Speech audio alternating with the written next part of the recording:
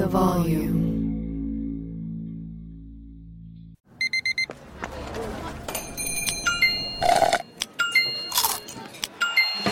With your Amex card, entertainment benefits like special ticket access and pre-sales to select can't-miss events while supplies last make every tap music to your ears. Superchargers, headlights, and more. With over 122 million parts, eBay Motors has everything you need to maintain your vehicle and level it up to peak performance. And with eBay Guaranteed Fit, your part is guaranteed to fit your ride every time or your money back. Stay on your A-game with all the parts you need at the prices you want. It's easy to bring home huge wins. Keep your ride or die alive at ebaymotors.com. Eligible items only. Exclusions apply. It's Freddie Prinze Jr. and Jeff Dye back in the ring. Wrestling with Freddie makes its triumphant return for an electrifying 4th season. Hey, Jeff, are you ready to rumble our way into an all-new season of Wrestling with Freddie? You better believe I have. I've been practicing my body slams, and I'm jacked. All right, don't go injuring yourself now. We'll be highlighting the best stories and matches of the week in wrestling from AEW, WWE, and have one-on-one talks with the best talents in the world of pro wrestling. Listen to Wrestling with Freddie on the iHeartRadio app, Apple Podcasts, or wherever you get your podcasts. Boxing with Chris Mannix is brought to you by FanDuel. It's never been easier to play fantasy on FanDuel. Whether you love basketball, golf, soccer, or any other fantasy sport, there is a contest for every fan. FanDuel, more ways to win. This is Boxing with Chris Mannix. Oh, somebody punch him in the face. Anthony Joshua is a composed and ferocious finisher. Watch this. Andy Ruiz is the heavyweight champion. Hosted by SI's Chris Mannix. That was my moment. Now with interviews, analysis, and everything going on in the world of boxing. When you have talent, you are given another chance. Here's Chris Mannix. All right, welcome back to another episode of Boxing with Chris Mannix, part of the Volume Sports Podcast Network. We have a really, really strong show lined up for you this week. Eddie Hearn, Matchroom Boxing USA. Eddie is always in the middle of everything, and he is, again, this week as the promoter for Canelo Alvarez. I talked to Eddie about what exactly happened in the negotiations between Canelo and Caleb Plant, and if the Plant fight falls through, what is option B for Canelo Alvarez? Stick around for that with Eddie Hearn. A little bit later, Michael Hunter, the former U.S. Olympian heavyweight contender. He returns to the ring on Tuesday.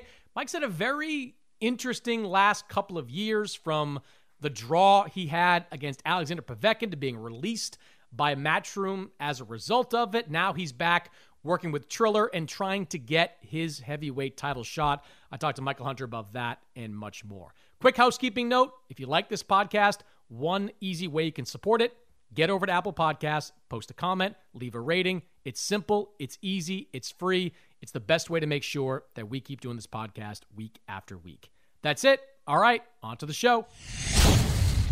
All right, Eddie Hearn is here, Matchroom Boxing USA. He will promote the first of 3 consecutive weekends of Fight Camp, beginning on Saturday with the show headlined by 126-pound champion Zhu Khan against Lee Wood. All those fights taking place in Eddie's backyard at Matchroom HQ, and all of which can be seen only on DAZN. And Eddie, after I stalked him for most of this week, is joining me here on the show. Hey, Eddie, what's going on?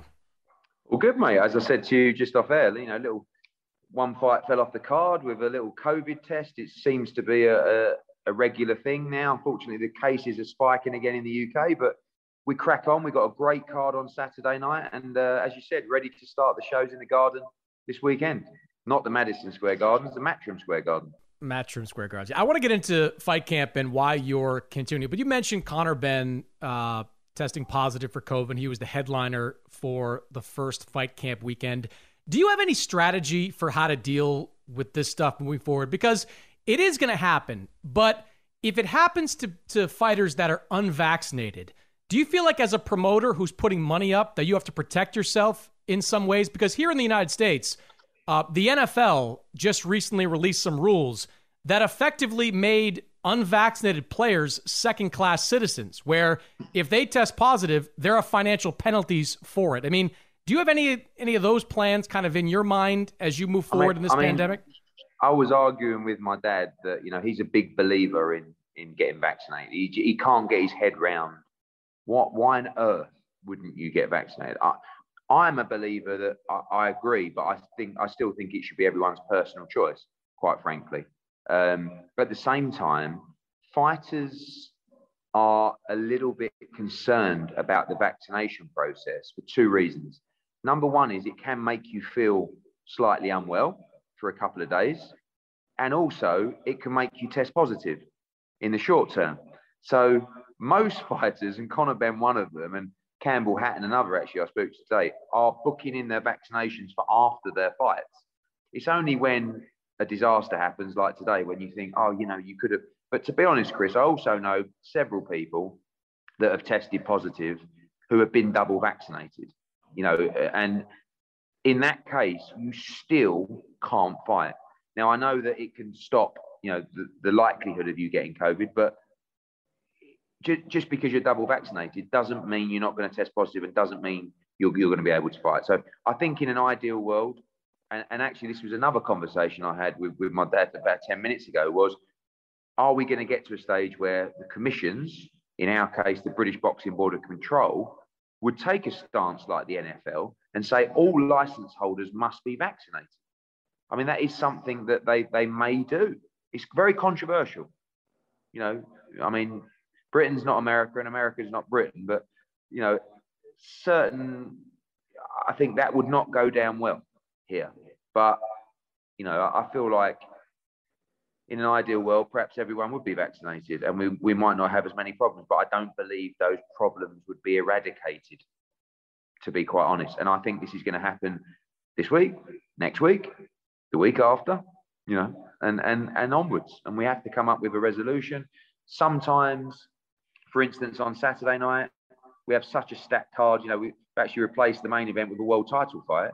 But in instances of perhaps September 25th with Joshua Usyk, when you've got a stadium and 65,000 people, it's a different kind of kettle of fish when something like that goes wrong. Yeah, it's a lot of money that is on the line. And we've seen Triller lose a lot of money because of the Teofimo Lopez withdrawal. We've seen both ESPN, Fox, Top Rank, and Wilder lose money with that fight falling apart. You're right. It is controversial. I don't think it should be, but it is controversial at this point. I just wonder if there's going to be an evolution of how promoters treat these types of circumstances. But we'll see. It's obviously still very much a work in progress. I want to get into your fight camp, but the big news here in the U.S. and globally really is what's going on with Canelo Alvarez. You are the promoter of Canelo Alvarez. There's a lot out there right now, but I want to kind of ask you if you know specifically what has caused the stalemate in these talks between Canelo Alvarez and Caleb Plant. Well, the easy answer to that is that all the terms requested weren't agreeable on various sides. My relationship with Canelo Alvarez, which stems over his last three fights, has been tremendous. We made an offer to PBC to do the fight on DAZN. PBC made an offer to Canelo Alvarez to do the fight on Fox. I discussed that offer with Eddie Reynoso and Canelo. We agreed to move forward with that offer. At that point, as my conversation with Sal went, I'm his promoter. I'm on the team, but effectively I'm not promoting the show because it's a PBC show, which I have no problem with because legacy is more important at this point. And when the contracts come through, it wasn't agreed on both sides. Nothing, I've seen the comments from Caleb Plant. I'm sure Sal's got his own opinions of those comments as well. But the important thing is it couldn't be agreed, and it couldn't be agreed for September the 18th. And now we're in the position of, okay, do we see if that fight is possible for October, November, or do we try and fight on September the 18th as well, which ultimately is Sal's date? The good news for Sal is he's been very active. So, like many fighters at the moment who may have only boxed once in the last 12 months, to lose a slot is quite sort of concerning. It's not really for Sal. It was only a couple of weeks ago we were talking about the possibility of him fighting in September and December. But if he only fights once more this year, I don't think it's going to crush him. But I think the period of what is it now? It's probably 36 hours or something like that since that fight broke down. Now it's just a case of sort of readjusting mentally and physically and emotionally and saying, okay, what are the options for September the 18th? Will I move forward with that date? Will I continue to explore the Caleb Plant fight? And many options on the table. Do you believe he will fight September 18th, or do you believe he will continue to negotiate with Plant to try to get a fight later in the year? Well, that's the fight he wants. You know, he wants to become undisputed champion. So I do think he'll give that every opportunity to exist, that fight. But at the same time, you know, I think, Chris, to be honest with you, I think if he hadn't boxed twice already this year, I think he would be booking in September the 18th. But it's fresh. It's too fresh at the moment. You know, it's too early to say. But it is also 7 weeks on Saturday. So, and also our DAZN schedule is waiting and based a lot around what might happen in September, as you know. So, you know, we've got August 28th planned. We've got Dillian Whyte fighting in America. We're trying to schedule Chocolatito Estrada 3, you know, Demetrius Andre, Devin Haney. So, but a lot of it is based around, let's just see, as many people, you know, let's see what Canelo does, and then we'll work everything else around that. So we all would like to get some clarity, and I'm sure Sal would as well, and he'll make his decision shortly. If Canelo goes on September 18th, in your mind, is it Dimitri Bivol that he will face? Not necessarily, but that's definitely a strong option. I mean, before the Plant offer was effectively accepted, Dimitri Bivol was the fight that we as DAZN were pushing as an alternative. Dimitri Bivol was on board with that fight. I think it's a very good fight. There are some other options at 168 pounds, but Dimitri Bivol was certainly a fight. You know, Canelo's got a knack for facing champions, and I think he loves to do it. And Dimitri Bivol is a great champion at 175 pounds. So that would definitely be an option. But again, when we talk about time frame and 7 weeks, Dimitri Bivol's in training, but there's going to be some point where Dimitri Bivol turns around and says, "Look, I'm out for September 18th," and that is probably very soon, to be quite honest. There was a report that Gennady Golovkin said he would be ready to go in September if Canelo wanted to complete the trilogy with Triple G. You have a relationship with Gennady, though, after you went after him a little bit after the Demetrius Andrade fight. I wonder what that relationship looks like now. Is that a possibility at this point? I don't believe for this September, no. I mean, I know Gennady's focused on the Murata fight in December. I think that's a fight that will always have relevance as long as they're both fighting. You know, it could be a fight for May next year. But I think, you know, the next decision is, do we fight September 18th, or do we just relax and sort of take on the chin that we'll just fight one more time this year and see if the Plant fight changes direction. And, you know, I'm sure I'll have further conversations with Eddie and Sal over the next 24, 48 hours. You know, a couple of things I want to hit you on. One is Teofimo Lopez, his title defense against George Kambosos is a mess, right? A mess, total mess. There is at least a chance that Triller could default on its bid. If it does, there is a scenario where the next highest bid would be declared the winner. That would be you. If that were to happen, would you have interest in putting on Lopez versus Kambosos?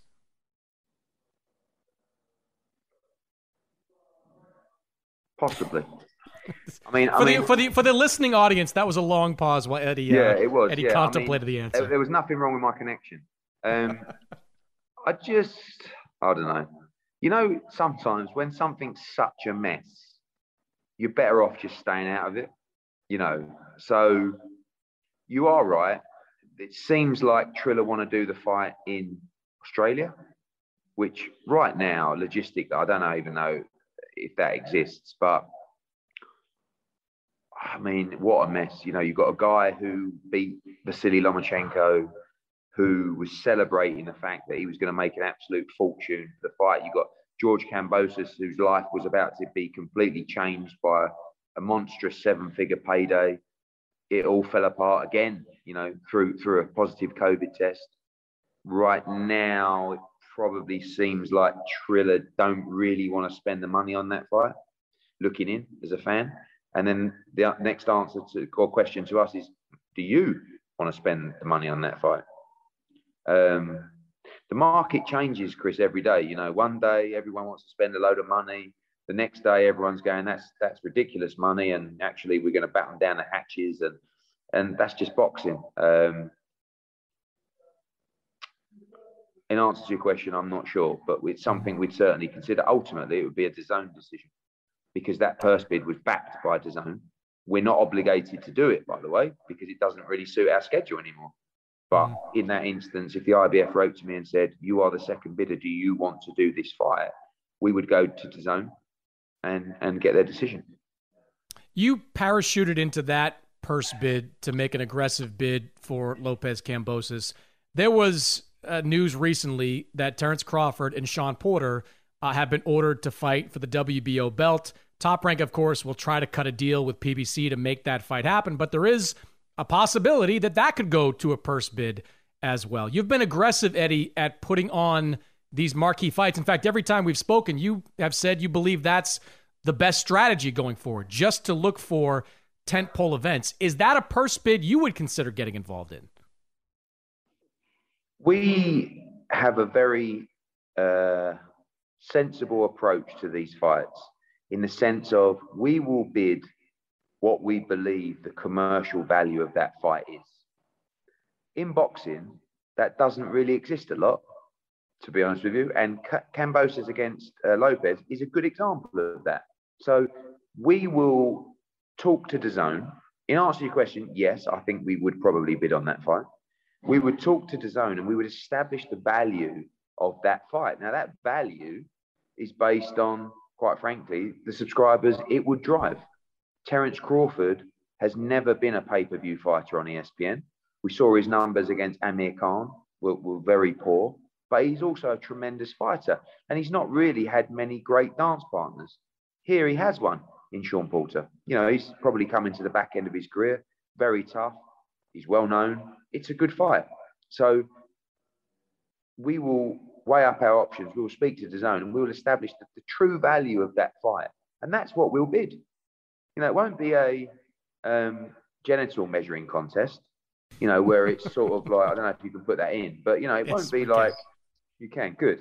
But it's like, you know, oh, I'm going to bid this much and I'm going to put it on. So it's not, well, we bid the right money. And you know what, Chris? When you bid the right money, you pay your bills, right? You don't, hope it doesn't happen. And, oh, my God, I can't tell you how many people I see win purse bids, right?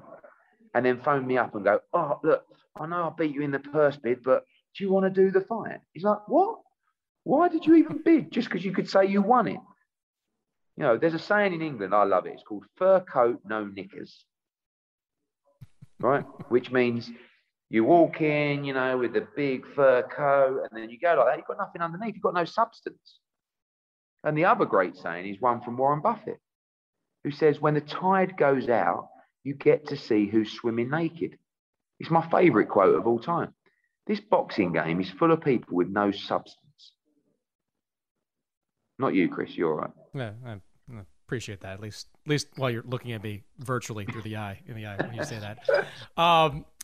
Let's talk about Fight Camp coming up this weekend. This was an idea, of course, that was spawned out of necessity last summer when the world went into lockdown. But here you are continuing it this summer with these 3 shows over the next 3 weeks. Why was this something that made sense to continue when you theoretically could go back into venues and potentially make more money off a gate? That's a good question. So I did actually think that to myself yesterday. But we loved it. And it was such a great focal point during the pandemic. It's such a great advert for our business. I mean, it's from our headquarters here in the UK, in the garden with fireworks going off. This time we're allowed 250 fans per night. You know, I made the tickets quite expensive because you are getting to come into my garden, quite frankly. And can they use your bathroom? Or some other ones we've built down in the field somewhere, you know. But it's just an important statement from our business. Fight Camp's become its own brand, and we wanted to do it again. And I think come Saturday night when you see it, and you see the production and you see how good it looks from those drones. It's proud. You know, we're very proud of what we have here, and we're proud to be staging. You know, every week is a world championship fight. So we have 3 consecutive world championship fights in our garden.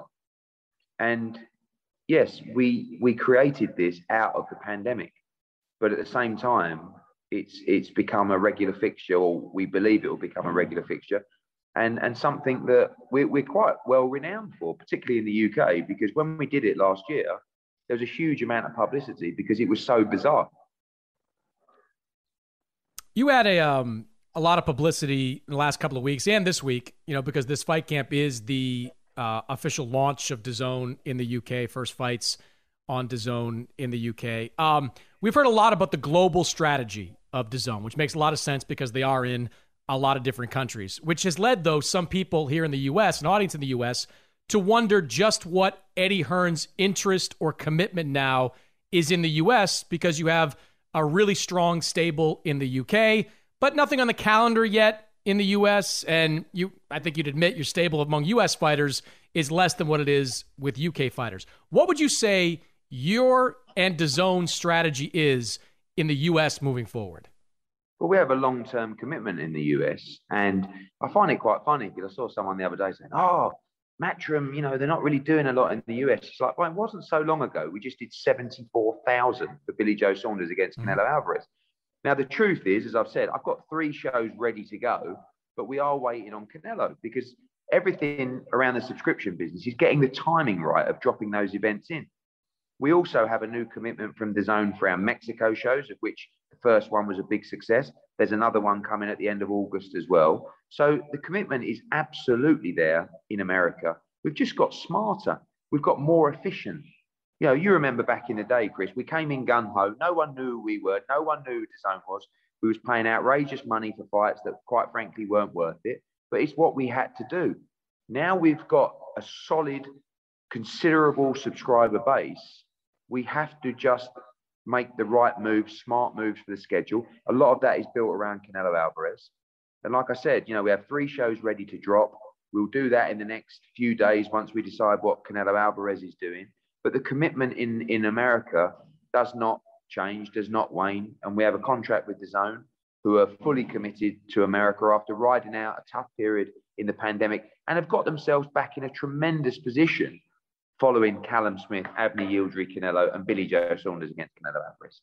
And quite frankly, I believe DAZN have built a fantastic brand in America.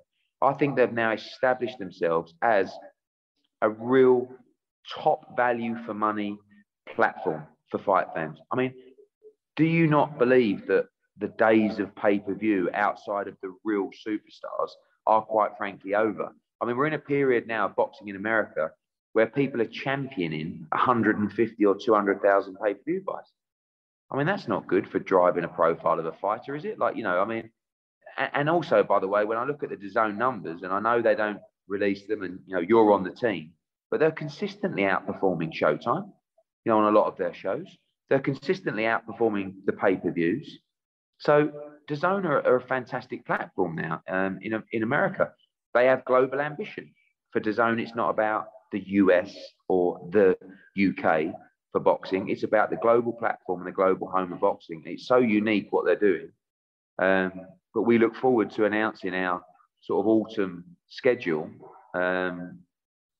But we do have to wait, and they want to know what Canelo is doing first before we do so. But fully committed to our US stable, fully committed to the US business, but also not gung-ho anymore. And, you know, you made a good point about picking the right fights, if you like, and doing that via purse bids as well, because sometimes you don't want long-term commitment from you know, or long-term responsibility or liability for fighters to fight this many times and this money and this money and this money, when you live in a world where you can pick and choose the right fights that are going to drive subscribers. And you know, I think they've done a great job. You make the point about pay-per-view numbers being down, and you're right, but that hasn't stopped promoters from going on pay-per-view. Unbelievable. We're going to have probably 4 Chris, in the next 4 months. None of the numbers make sense, right? I know what fighters, what promoters are paying, you know, in terms of guarantees, and I don't know whether they're just got this secret pocket in their trousers, or if they're just gung ho. But you look at the numbers that the pay-per-views are generating, that doesn't add up to the purses that the fighters are getting. And that's how we run our business, because that's how I've been taught to run my business, off a P&L and a proper balance sheet. Not one that you worry about after. Hopefully it'll do this and how did we do that? Well, we lost 10 million. Marvelous. Don't worry about it. We'll do another one. Like that's the business that we operate in. It's madness. But when you're talking about doing 100,000 pay-per-view buys, you're talking about 3 million or 4 million in revenue. When you've got two guys in there making over 10 million, baffled. And I don't believe pay-per-view is dead anywhere, but certain pay-per-views, and this goes the same in the UK as well. I've been battling for years doing pay-per-views that I stand by, delivered value for money, but in the grand scheme of things, probably weren't pay-per-views, but it was the only way to do them. And I don't blame PBC and ESPN, because the purses have gone so out of control. You can't do certain fights within your TV deal. But particularly in the UK, I've now been able to do a TV deal where we don't have to rely on pay-per-view to do events that should actually be part of your subscription. If you look at Canelo Alvarez, if you're a DAZN subscriber, you have just watched 3 Canelo Alvarez fights over 5 months. Right? In any other world, it's $80 a night. It's $240 for those 3. They've been part of your subscription. It's unrivaled value for money. It's such a good offering and platform for a fight fan. What's the solution though you look at, it's not your platform, it's not your responsibility, but ESPN's probably not going to commit the kind of money needed to do Crawford versus Porter. Certainly Fox, they're putting everything on pay-per-view that's even remotely substantial. I mean, what's the solution besides crossing your fingers and hoping you can bleed your audience a little bit more? That is what you're doing. And every time you do one, you're digging a bigger hole. Then a fight will come around. Pacquiao Spence. That's pay-per-view. Absolutely. No problem. Yeah. No problem. Right? But now, Chris, you're living in a world where, if Plant against Canelo Alvarez went ahead on September 18th, you would have been going August 22 for Pacquiao against Spence. Now you would have gone with a circus, Oscar de la Hoya, on September the 11th, right? Not saying it's going to do loads of buys, but it'll create interest. Then you would have gone September the 18th with Canelo against Plant. Then you would have gone October 9th with Fury Wilder. Like, at what point do you have to take this on the chin and say, this just isn't working anymore? We can't just randomly do events and hope for the best. That's not a business model. Some fights are pay-per-view, some fights aren't. But the only way that you can, you say to a fighter is, tell you what, I'll put it on pay-per-view and you own the show and let's see what it generates. But the fighters now want a guarantee. Do you know what I mean? And the guarantee doesn't add up unless you're willing to take a risk or you have some other means to pay the bills. And that's not a game we want to play. That's why we work with a broadcaster where we don't need to take a risk on pay-per-view. Right? We have the guaranteed funds to make sure everything works within the business model and it works for them. And it's still at the start of the journey. We've done 3 years in America. We haven't even done one show yet in the UK. 6 in Mexico, 4 in Italy, 4 in Spain, Australia, Germany. It's all coming. And this is a marathon, not a sprint. I tell you, the idea of percentages on pay-per-view is where you and Bob Arum agree. Bob I've had many conversations with him about, he'd be willing to do 90-10 in terms of split as long as there's no guarantee on the money, and that's just not acceptable to some fighters. Last question for you, and I won't go through your entire stable, but I swear to God, I'm just fascinated by your relationship with Mikey Garcia. Like, you could almost write a book on, the Mikey business model of kind of picking and choosing, but you're the promoter of his last fight, which was February of 2020. Since then, feels like Mikey, who's out there, constantly talks about what he might be doing next. There was a report from ESPN that Mikey and Regis Prograis could be in play. You didn't mention that when you were talking about your fall schedule. Is that something that's still in play? That's a good example of a fight that, you will go to the broadcaster with. They're 2 guys that aren't under contract to us. And we would say, here's a fight that's in the marketplace. what do you perceive the value of that fight to be?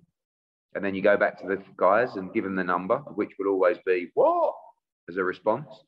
But, you know, we'd done a Mikey Garcia fight against Jesse Vargas. That was back in a period that we talked about earlier where we were extremely aggressive and probably paying the wrong money for fights. But I do like Mikey Garcia, Regis Prograis. I think it's a really good fight. It's just got to add up to the other fights we have planned for the schedule, other obligations we have with our actual fighters, you know, rather than guys that we don't have contracts with. And that's where that priority has to lie. But I can't lie to you and tell you that I'm not interested in Mikey Garcia, Regis Prograis. I think it's a really fun fight. It just goes back to the value of that fight, you know, and no one will ever agree on that value, from the broadcaster to the agent to the manager to the fighter. But ultimately, that fight is dictated by the market. You know, the market value is what the broadcaster will pay for that fight. Good fight, not ruling it out. Not sure if it will be part of our autumn schedule. Well, first up is Fight Camp. Eddie, good luck. The last round of Fight Camps were really well matched, to say the least. A lot of people introduced to guys like Ted Cheeseman, and a lot of good women's fights were on those cards. Hopefully you get the same results this time around. Thanks for joining me, man, and we'll see you when you get back stateside. Thanks, Chris. When we come back, my conversation with Michael Hunter. eBay Motors is here for the ride. Now, I'm supposed to talk here about what I remember and what I loved about my first car. And that's easy for me to do because I still have my first car. And as long as it keeps running, and so far so good, I intend to have that car probably until the day I die. That's how much I love that car. It is like a child to me. Now, it does require some upkeep, and that's why I'm grateful for a place like eBay Motors. With over 122 million parts, you can make sure your number one ride or die stays running smoothly. Brake kits, LED lights, roof racks, bumpers, whatever your baby needs, eBay Motors has it. And with eBay Guaranteed Fit, it's guaranteed to fit your ride the first time, every time, or your money back. Plus, at these prices, you're burning rubber, not cash. Keep your ride or die alive at ebaymotors.com. Eligible items only. Exclusions apply. Attention all wrestling aficionados. Wrestling with Freddie makes its triumphant return for an electrifying 4th season. This is Freddie Prinze Jr., and I am beyond thrilled to announce that our wrestling extravaganza is back, and joining me once again is the one and only Jeff Dye. Get ready as we highlight the most jaw-dropping matches, dissect the fiercest feuds, and uncover the latest twists and turns in the world of pro wrestling. We're dusting off our legendary side quests and unleashing a barrage of brand new segments that will keep you guys on the edge of your seat like our talks on Unsanctioned Thursdays. Freddie, you know we got to give the people what they want. This season, we have an all-star lineup of special guests who are going to be gracing our podcast, bringing with them their own unique insights, experiences, and all of that in the world of pro wrestling and beyond. Whether you're a seasoned wrestling veteran or a fresh-faced newcomer, we promise an experience like no other. So buckle up, wrestling fans. Listen to Wrestling with Freddie as part of the My Cultura Podcast Network, available on the iHeartRadio app, Apple Podcasts, or wherever you get your podcasts.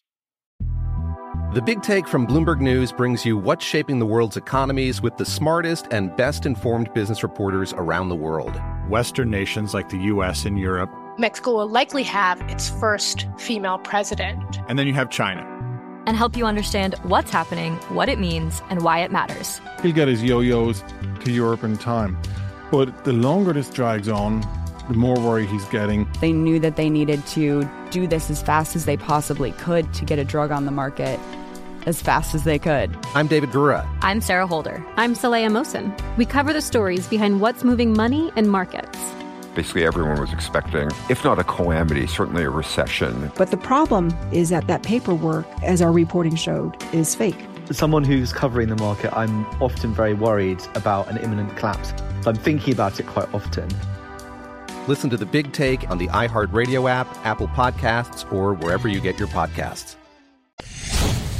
FanDuel Sportsbook is hooking up new users with an epic Summer Games bonus. Just place your first bet on any Summer Games sport, risk-free. Risk-free. That's right, new users up to $1,000 back in site credit if your first bet doesn't win. To get you started, here's my pick. In the men's 100-meter, Trayvon Bromwell, currently the favorite at plus 110 to win gold. I like him. But you could bet on any event, basketball, baseball, soccer, track and field, and more. Promotions like this, just one of the reasons why I love betting America's #1 sportsbook. Easy to use, safe and secure, super fast payouts. You get paid in as little as 24 hours. Download the FanDuel Sportsbook app. It's easy. I've got it in my phone. I use it every day. The FanDuel Sportsbook app. Promo code, please, Colin. Colin, go for the gold today. Promo code Colin, COLIN. 21 plus and present in Colorado, Indiana, or New Jersey. Must wager in designated offer market. $10 first deposit required. $150 max bonus. See full terms at sportsbook.fanduel.com. Gaming problem? Call 1-800-522-4700 in Colorado, 1-800-9-WITH-IT in Indiana, and 1-800-GAMBLER in Jersey. All right, joining me now is Michael Hunter, 2012 U.S. Olympian, heavyweight contender. On Tuesday, Mike returns to face Mike Wilson. That's a fight at Madison Square Garden that you can see only on Triller, part of Triller's new boxing series that launches this week. And Mike joins me here on the show. Mike, good to see you, man. Likewise. So I want to get into your fight, but we're talking in the middle of the Olympics, which is an experience you had back in 2012. And, as far as Olympics goes, it was a difficult one for USA Boxing. No men finished with medals during that period. When you look back at your Olympic boxing experience, how do you view it? It wasn't, it wasn't a good one. You have to deal with a lot, like you said, there's a lot of things going on. We train our whole lives for this very short window, and it's very political as well. So, it's probably one of the hardest things to do is to compete in the Olympics and come out with with a grin. It's a lot of things going up and leading up towards the Olympics. So it's very difficult. And I'm pretty sure it's like that for all different sports, and everybody has their own little political situations. What would you say? I mean, it's probably hard to characterize in a short amount of time, but that was a team with a lot of talent. I mean, you were on that team. You're a heavyweight contender. Errol Spence was on that team. Jojo Diaz was on that team. Jamel Herring was on that team. There was real talent on that USA Boxing team. What went wrong there? I think a lot of it had to do with the USA Boxing coaching staff. There's a lot of people fighting for position, and it's not very money-based driven. So it's a lot of toe stepping, and I was in court actually with USA Boxing at the time, competing for USA Boxing against USA Boxing. So, it's a very difficult situation. Yeah, and that continued in 2016 as well. I remember working that event for NBC, and you'd watch a fight happen, and then I'd walk in the back and I'd see the personal coaches that were there, and just the anger on their face over some of the outcomes and how they came about was noticeable. Yeah, it's that's another thing too. A lot of the homegrown coaches who got them there get their power taken away immediately, and there's not much that they can do about it. And it's not, sometimes these guys are very close to their coaches. They grew up with their coaches. They know what to say and how to talk to them, and what to communicate with their coaches. So I think that USA Boxing at that time wasn't developed enough. And there was a lot of different politics, people trying to get in position for, different jobs and stuff like that. So it was a very difficult thing. They're always threatening the athletes' positions, the whole time, that you could lose your spot if you don't do this, if you don't comply to this, blah blah blah. And I think the coaches are on some type of similar situation, so it's very difficult. Yeah, I've been covering Olympic boxing for about 10 years. I still don't know how guys qualify. I couldn't tell you like how it all works out. Like you win one tournament, but you don't qualify unless you win another. It's just so bonkers. And so many athletes have gotten caught up in all that. It's funny you mentioned kind of those, the relationships fighters have with their personal coaches. I just remember, and even in Rio, it was relatively quiet in during some of those USA boxing matches. And you could hear the personal coaches like screaming instructions between rounds while the USA boxing coach was doing his own thing. And I would imagine that if a fighter can hear his personal coach, he is likely to be listening to that guy or man or woman than he is the coach standing right in front of him, who he frankly probably doesn't know all that well. And sometimes they, that's how they plan. They plan to, to set it up like that. And, hey, don't listen to the guy in the corner.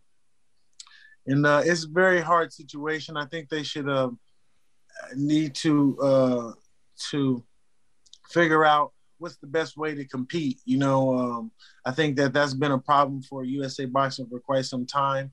And, they haven't quite got it down. I don't know about the last couple of years coming up, but it seemed to be a problem for quite some time before my Olympic year. So.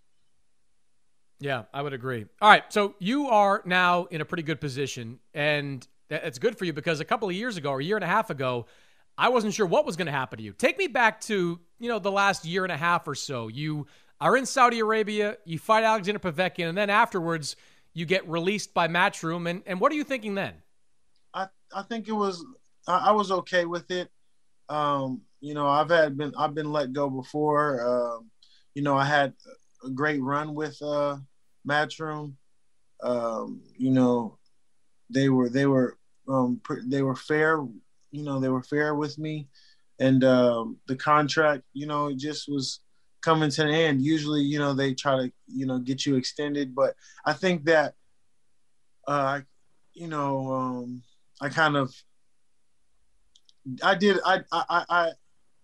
peaked at Matchroom Boxing, and I kind of knew that, so them letting me go was a telltale sign and a clear sign that I had outgrown them.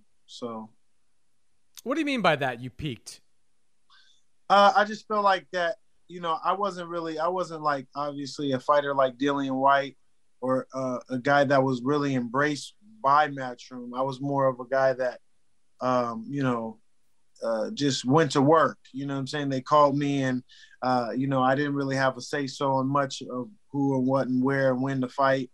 I fought on, which was crazy. I fought harder fights than Philip Hergovich, and I was on the undercard.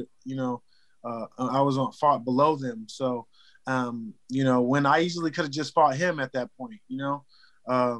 So it was very. That's what I kind of mean by I kind of outgrown it. I kind of had where my stock had came to a point to where they would either going to have to fully embrace me and, give me some type of opportunity. My rankings was had gone up there, and they barely skid by with the draw to move on with the Dillian White and Povetkin fight because, I basically allowed that fight to happen. Dillian White wouldn't have no fights if I didn't do that with him. So, I think that's kind of what I mean. It's just outgrown it, and it was time to move on. Yeah, and when you did move on, I mean, you have a pretty strong resume. The only loss on your resume is to Alexander Usyk, who is regarded as one of the best pound-for-pound fighters in the world, certainly the best cruiserweight in the world, which is the weight class that you fought him at. Since then, you fought a great fight, entertaining fight with Martin Bakole, Alexander Ustinov, who is a gatekeeper type at heavyweight, Sergey Kuzmin, same type of guy.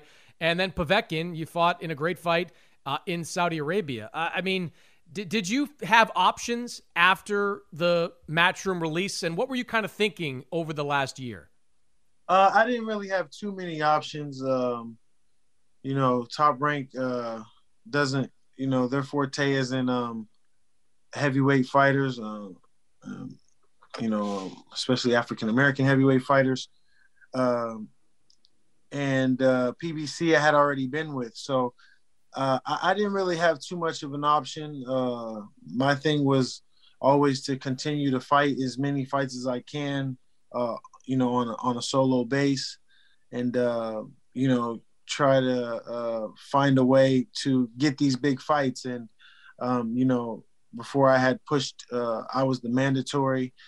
I had these mandatory positions to hold on to certain fights, and as things evolve and stuff like that, it ended up getting a great deal out of it. So,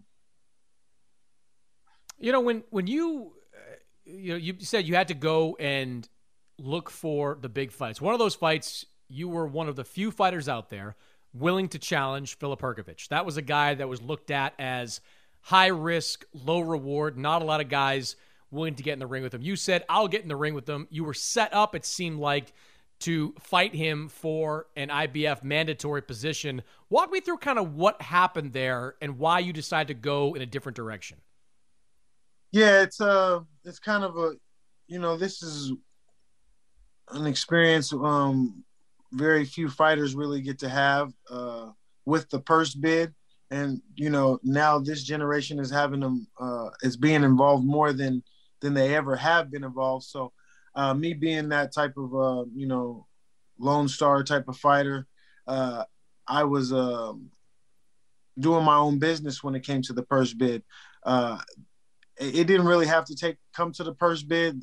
They're supposed to negotiate with me, go negotiate in good faith, which they had a hard time doing. I know that them being silent, meaning Team Sarland and Eddie Hearn, didn't really contact me until a very close towards the end, where I wouldn't have much of a choice to pick, and it was going to go to purse bid. And obviously, me being not having any backing or not being under a promotional banner, they knew that I wasn't going to have any backing to go to purse bid, or at least that's what they thought.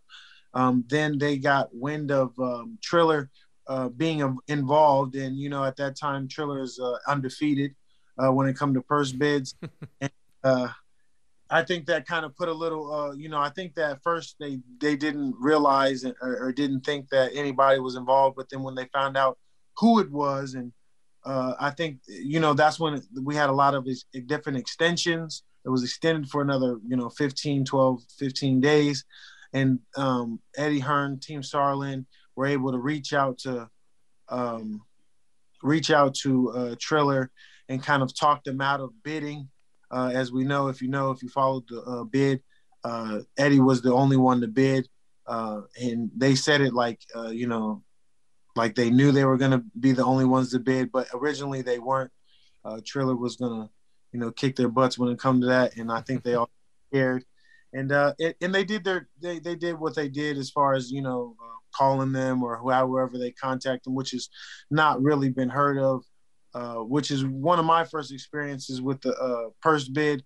But I know that that's not very common to call other people's bid and find out what they're bidding, or, to try to talk them out of a bid, which he ended up doing, which was a success. And it kind of just moved and shifted some deals and money my way. So shout out to Eddie Hearn and Team Sarland.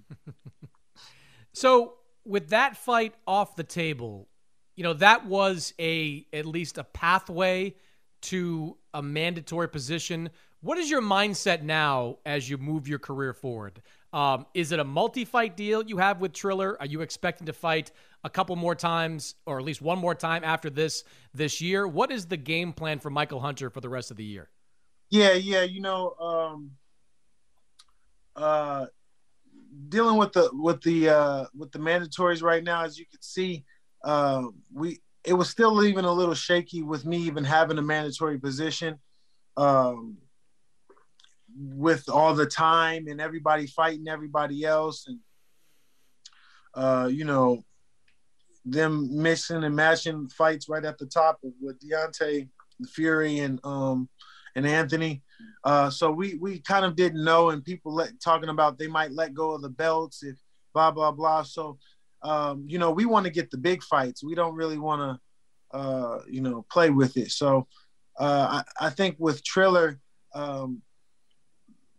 the move for me is to stay busy, stay active, get my face out there, consistently. Sometimes I've been my career has been a little bit too far in between, my fights and stuff. So I'm hoping to stay very active with Triller, a few fights, and I'm already still in the top 10 in all sanctioning bodies. So I could easily, quickly get up there to those big guys, and and demand certain fights. So that's the plan. Well, it's funny. I was thinking about this when it comes to someone like Joe Joyce, where Joyce is now the mandatory, but who knows when that mandatory is going to be enforced. I'll always remember the Derek Chisora line of, "I'm not a heavyweight, I'm a money weight." And you go where the big money ultimately is. So along those lines, if you take Wilder, Fury, Joshua out of the situation, what's the money fight out there for you that you're eyeballing at this point? I think Dillian White would be a good fight. I think a lot of these guys, Joe Joyce, Hergovich, obviously they're not really willing and have the money to pay. But if it ended up coming down to a certain position to where, that's how I have to get these fights, then, I'm not obliged to it. I just, it has to just be, like you said, for the money, for the right positioning, to get the money. So I think that, a lot of the fighters, tend to use on me is that, I don't have much of a name or fan base or blah, blah, blah, which is totally false and changed over since for quite some time. And I think it's going to continue to turn over with me being on Triller, fighting at the Madison Square, and being consistent. Triller's doing different things right now with the entertainment side and bringing different faces to boxing with the celebrities and all that. So I think that me getting on these shows and fighting will definitely put my status up and scream for me to be the number one American heavyweight for sure. Yeah, I never really got the, you don't have a fan base. I mean, it's, you're an entertaining fighter when you're out there. I mean, Bacoli was a wildly entertaining fight. You fought a guy that was a big puncher. You took the fight directly to him. You stop Ustinov, who's a big guy. You knock Kuzmin down. I mean, you're not out there, just trying to jab your way to wins. You're trying to take fights to guys. Is that part of your mindset? Like, I know I need to win, but I also need to win as spectacularly as I can. Yeah, definitely. When you come from, being on the B side and, you have to do, I always count myself two rounds down. So I usually have to, have a fast pace early in the beginning and, have some type of some excitement and showcase my, my guts and glory and that I really want it, and I think it shows in every fight. It's not as easy to fight when you have all the odds against you, and it changes the angles and the way you have to come at the fight. But I've been successful at it up until to this point, and I think that, like I said, me being on Triller is just gonna just put the icing on the cake for me, and they're gonna have too much to say after these fights. So I want to ask you one more thing. Your only loss, as we mentioned, came to Alexander Usyk. He's going to fight Anthony Joshua in September. A lot of people are looking at this as just being kind of a warm-up opponent for Anthony Joshua before he gets to a Tyson Fury fight. Do you see it that way? No, I think this is not a real good fight for Anthony Joshua. Not hating on Anthony Joshua, nothing, but a lot of people are thinking that Anthony Joshua is going to win. I kind of think the opposite, that this is going to be a boring fight, and boring is going to go to Usyk. Boring fights are going to go to the more fleet-footed fighter. And, maybe Anthony Joshua has a great game plan up his sleeve. I think that he would need to have a great game plan and implement it very, very well with this type of fight. I think that, heavyweights as a heavyweight fight, they like to go through adversity, get knocked down and, go through something they can triumph over, to, be outboxed and, kind of touched up a little bit and not really hurt.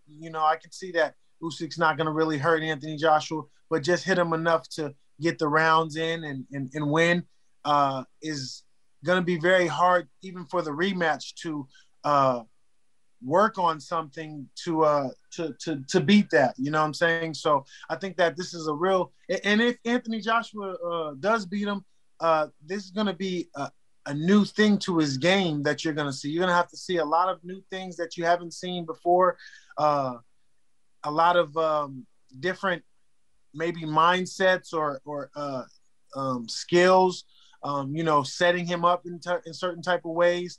I don't see him knocking out Usyk. We all know that Anthony Joshua has a sneaky uppercut.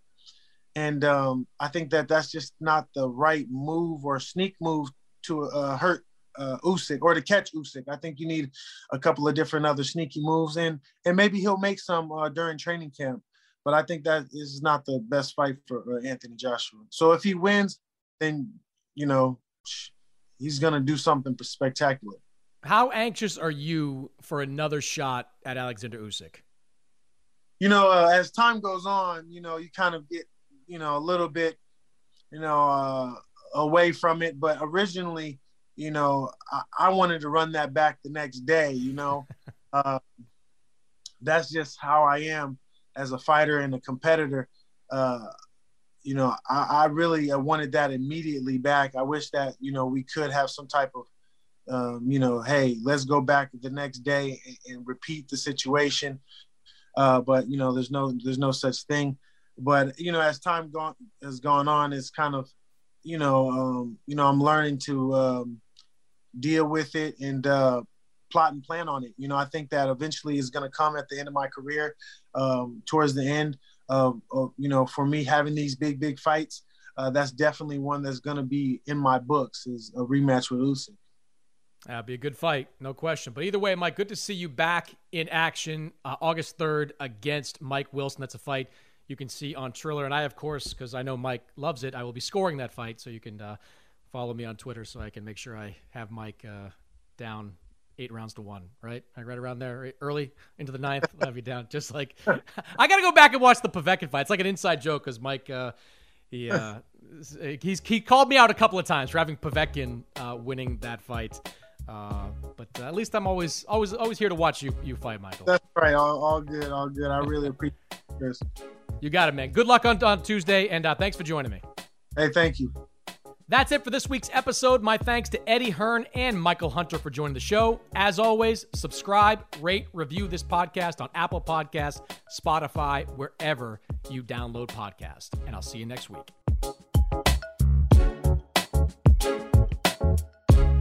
It's Freddie Prinze Jr. and Jeff Dye back in the ring. Wrestling with Freddie makes its triumphant return for an electrifying 4th season.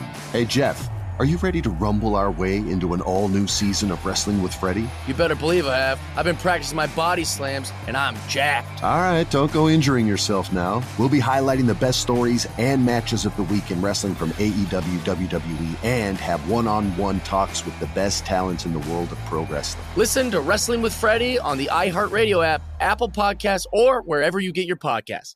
I'm Diosa. And I'm Mala. We're the creators of Locatora Radio, a radiophonic novela, which is a fancy way of saying a podcast. Welcome to Locatora Radio Season 9. Love at First Listen. This season, we're falling in love with podcasting all over again. With new segments, correspondence, and a new sound. Listen to Locatora Radio as part of the My Cultura Podcast Network. Available on the iHeartRadio app, Apple Podcasts, or wherever you get your podcasts.